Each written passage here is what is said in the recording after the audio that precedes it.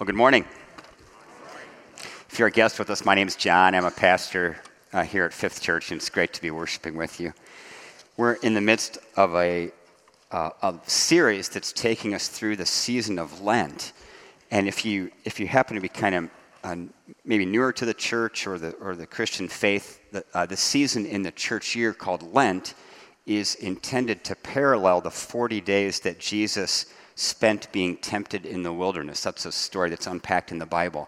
And the way it goes is that God, the Holy Spirit, led Jesus into the wilderness where Jesus was confronted with pretty much all the big categories of temptation and struggle that we grapple with. Ambition and approval and appetite.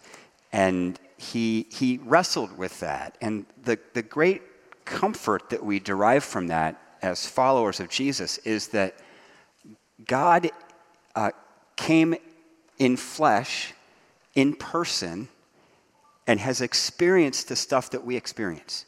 It's not like God is way off there somewhere and can't relate to what we're experiencing. We believe that God has been confronted with these things, and he knows what it's like to be us. And this is the amazing promise that Jesus really is with us. You know, the Bible says that Jesus was the Alpha and the Omega, the beginning and the end. But the promise is much more than just that he was at the beginning and made everything and that he'll be at the end, you know, like when we die to this life or something. Jesus himself promised to be with us until the end as his followers, if we're in Christ. So we're practicing that reality during Lent, Christ with us. And a great way to engage that, a very practical tool in our box, is the book of Psalms. Because the Psalms are really God's prayer book that he gave to his people. Prayer book and hymn book. And they cover almost every emotion that a human being could experience, every kind of trial and struggle. And a full third of them are known as Psalms of Lament, where people are just crying out to God. And the basic message is, God, where are you? Because I sure don't feel like you're here. I feel like my prayer's going to thin air. I feel like when I look up trying to see you, the ceiling is a 5-foot ceiling and I'm just closed in. Where are you, God? So this Lenten series is taking us through the Psalms as tools to practice the reality that Christ is with us. And last week we looked at Psalm 32 and this idea of relief from guilt, because that psalm moves through the process of repentance, that there's a real spiritual truth here. When we keep things secret and hidden, it eats away at us. Our bones waste away at it. It's exhausting emotionally and spiritually. And when we finally, open up and make ourselves vulnerable to other people, not everybody, like the few trusted partners, spiritual advisors, we just say, this is what's really going on. The psalmist said, man, it was like I was made completely new again. I was in bondage, but now I'm free. This is real life now again. Christ with us. Jesus is inviting us to repent, to change our thinking if we're stuck in anything that's really not following after him, right? And it's not punishment, it's all invitation. So Psalm 32. This week we look at Psalm 121 and its message of help in helplessness. So let's listen to the text. Psalm 121. I lift up my eyes to the mountains. Where does my help come from? My help comes from the Lord, the maker of heaven and earth. He will not let your foot slip. He who watches over you will not slumber. Indeed, he who watches over Israel will neither slumber nor sleep. The Lord watches over you. The Lord is your shade at your right hand. The sun will not harm you by day, nor the moon by night. The Lord will keep you from all harm. He will watch over your life. The Lord will watch over your coming and going, both now and forevermore. This is the word of the Lord.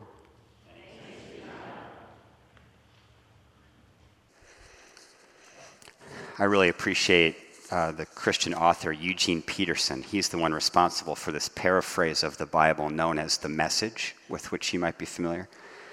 And he wrote a little book on the Psalms of Ascent. And this psalm is one of those. This is a little package of psalms that were sung by pilgrims as they went up to Jerusalem for holy days. And this is one of the Psalms of Ascent. And I love what Peterson wrote as an introduction to this psalm. It's a couple paragraphs, but it's so good I wanted to read it for you. Listen to this. The moment we say no to the world and yes to God, all our problems are solved, all our questions answered, all our troubles over. Nothing can disturb the tranquility of the soul at peace with God. Nothing can interfere with the blessed assurance that all is well between me and my Savior. Nothing and no one can upset the enjoyable relationship that has been established by faith in Jesus Christ.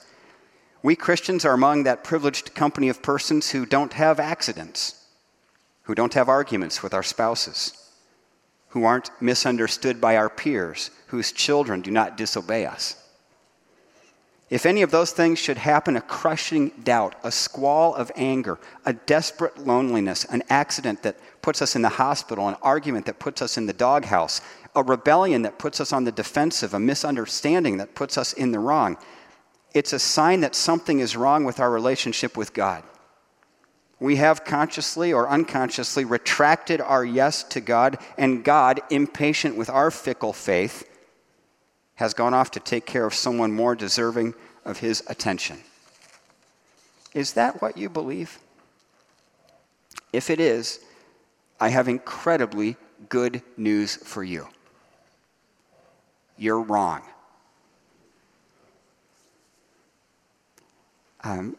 Sometimes it's embarrassing to figure out we've been completely wrong about something.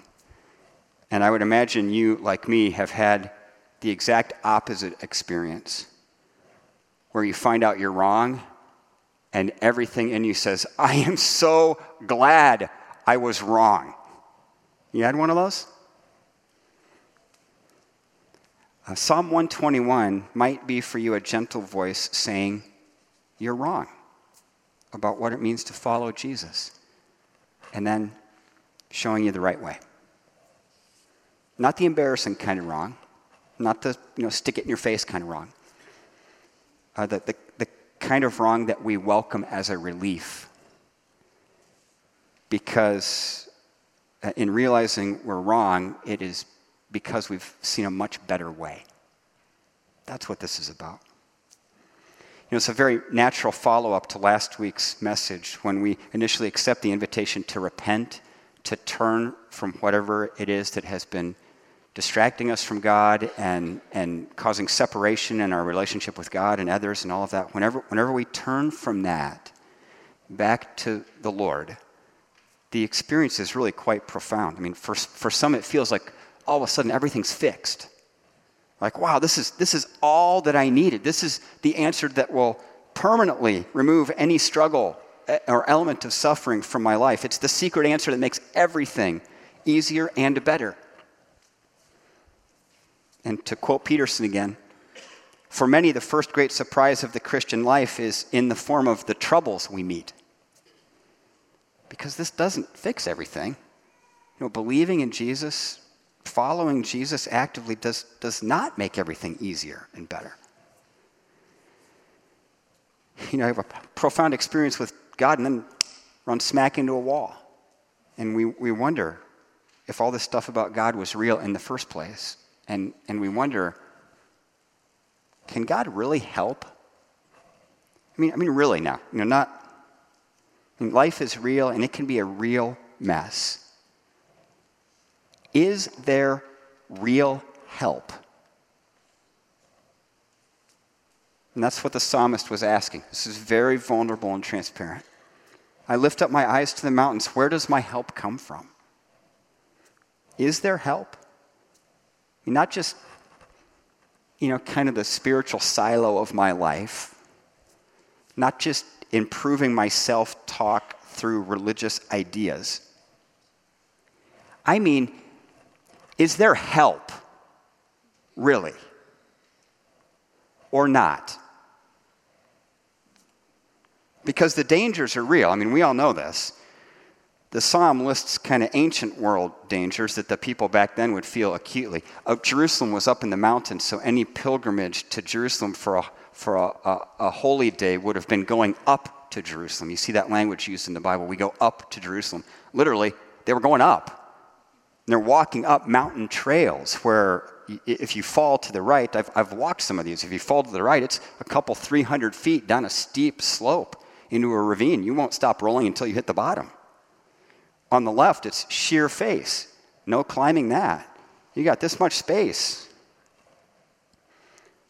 Which, by the way, lends a whole different perspective on the Good Samaritan, right? Because the guy on the side of the road, he wasn't like way over there. He was like right here. To walk around him, you had to go like this. Right? But the dangers on that little road are real.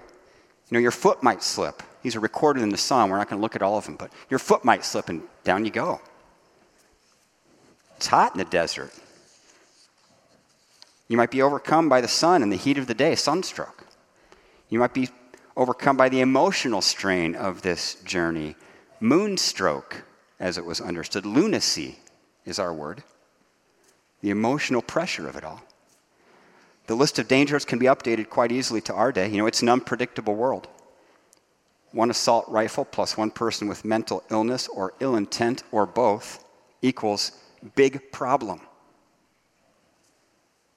Disease breaks through our illusion of immortality to reveal finally and fully that we are not in control. I mean, how many of us had heard the phrase coronavirus 6 months ago? There's danger in the routine and mundane. For most of us, the single most dangerous thing we do today will be, anybody know? Yeah, riding in your car.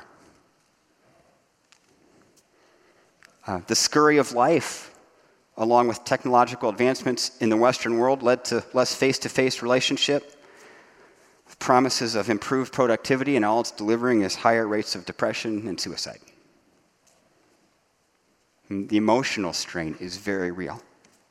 And with real danger afoot, the psalm asks this question: I lift up my eyes to the mountains. Where does my help come from? And when we try to live out a life of faith, we bump into trouble and hardship and pain and suffering. These are real. And we look to the mountains, meaning we look around for help. Is there help? And what's meant by this look to the mountains picture? Is it just about a person gazing on kind of the beauty of creation and grappling with the philosophical question, I lift up my eyes to the mountains, where does my help come from? It is not about that. Contextually, in ancient Palestine, there were all sorts of spiritual options. It was a spiritual smorgasbord of religion, really. And many of the pagan worship practices, which were the most popular, were practiced on the hilltops, on the mountaintops. Shrines were set up there. Temple prostitutes hired. The fertility gods were sought, beseeched, and appeased through ritual practices. There were fortune tellers and spellcasters and all sorts of other spiritualized stuff, all geared toward offering a single thing: help. Is there really help? With that in mind, the psalm reads quite differently. I lift up my eyes to the mountains. Where does my help come from? From all the stuff that happens on those hilltops? From that spiritual buffet of options? Or from somewhere or someone else? The psalmist answers the question. My help comes from the Lord, the maker of heaven and earth. My help doesn't come from the mountains or from any spiritual shyster hawking human-made religion. My help comes from the one who made those mountains. And the prophet Jeremiah said it plain. Surely the idolatrous commotion on the hills and mountains is a deception. Surely in the Lord our God is the salvation of Israel.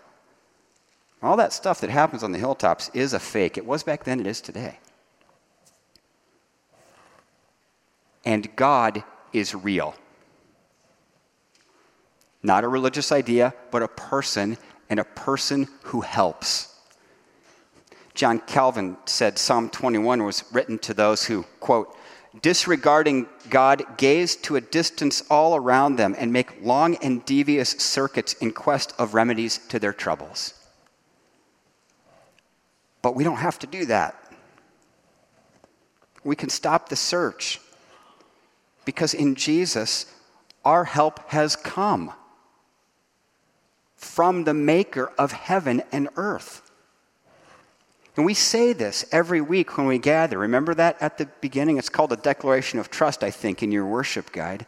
In our formal liturgy, it's called the votum. We don't just say it because it's a religious thing to do. We say it because it's true. People of Jesus Christ, in whom are you trusting? And you say it with me, our help is in the name of the Lord who made heaven and earth. Every time we say that, we should remember there's help for real. And it's not from any of the options on the spiritual buffet. It's from the one who made the mountains for real. That's why we say that. I know there are people in our congregation with military experience. If you have some military experience, you're probably familiar with the term overwatch. Overwatch is a force protection tactic where one unit takes a position where it can observe a lower unit in a more vulnerable position, watching for danger that the ground unit can't see. The phrase watch over is repeated 5 times in this psalm. It's not that we don't have trouble. It's not that trouble in life reveals that God is absent. Quite the opposite. God is our overwatch all the time. God sees and knows every danger, hurdle, and obstacle we might and do face, and the amazing promise is this: the Lord will keep you from all harm. He will watch over your life. The creator of the universe has overwatch for you. The one who's all-knowing, all-powerful is our overwatch in Christ. Really? Wow.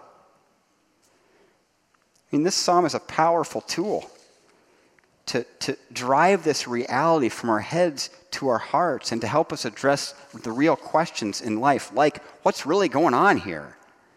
How do I fit in? And who am I? The Bible offers answers to all these things. Big picture, what's really going on here? God is about a grand renewal project, and Jesus is our help in our everyday, help in the struggle with sin in the present, help in every trouble we meet. We can turn to him, really.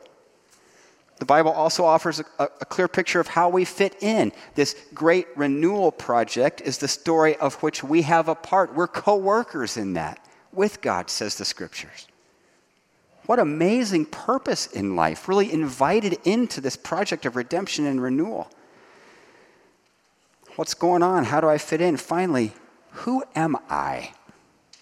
The question of the day, isn't it? I mean, everywhere, identity issues, identity politics, gender identity, grappling and clawing we are in our culture to answer the question, who am I?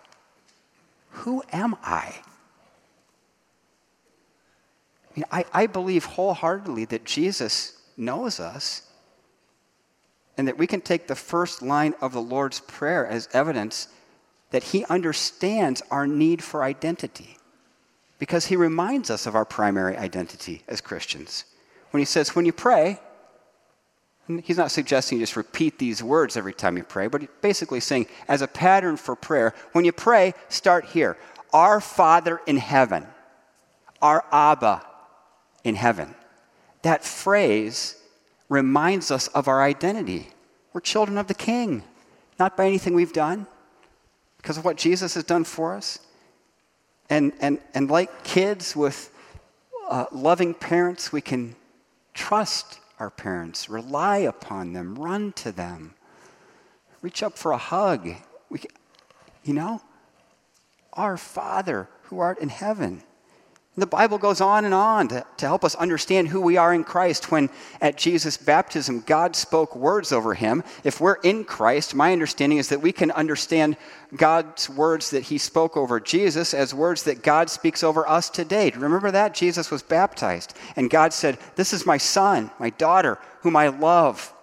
With him, her, I am well pleased." Did you catch that? In Christ, God speaks that over you. This is my son. This is my daughter, whom I love and with whom I'm pleased. Now, ours is not a faith of a great heavenly Father sitting up in heaven on some big easy chair, arms crossed, wondering whom we're going to get it together. It's not that message. God is our help in the very real struggles of life. It fosters a Psalm 46 kind of faith, solid, massive, the secure experience of God who protects us from all evil, not from all pain and suffering. Protects us from all evil. The Lord really is our help when we feel helpless, for real. Jesus is alive right now. And the living Lord will watch over your coming and going, both now and forevermore. That's the final verse of the psalm. The Lord will watch over your coming and going, both now and forevermore. Receive that as the promise it is intended to be. It's good news in Jesus. We have help even when we feel helpless. In the name of the Father, and the Son, and the Holy Spirit. Amen. Pray with me, would you? God, pour out your Spirit upon us and help us, because we need help. We need help. There's a variety of experiences that each of us have. We're at different places in life, but we need you. So God, please, by your Spirit, help. In the name of Jesus. Amen.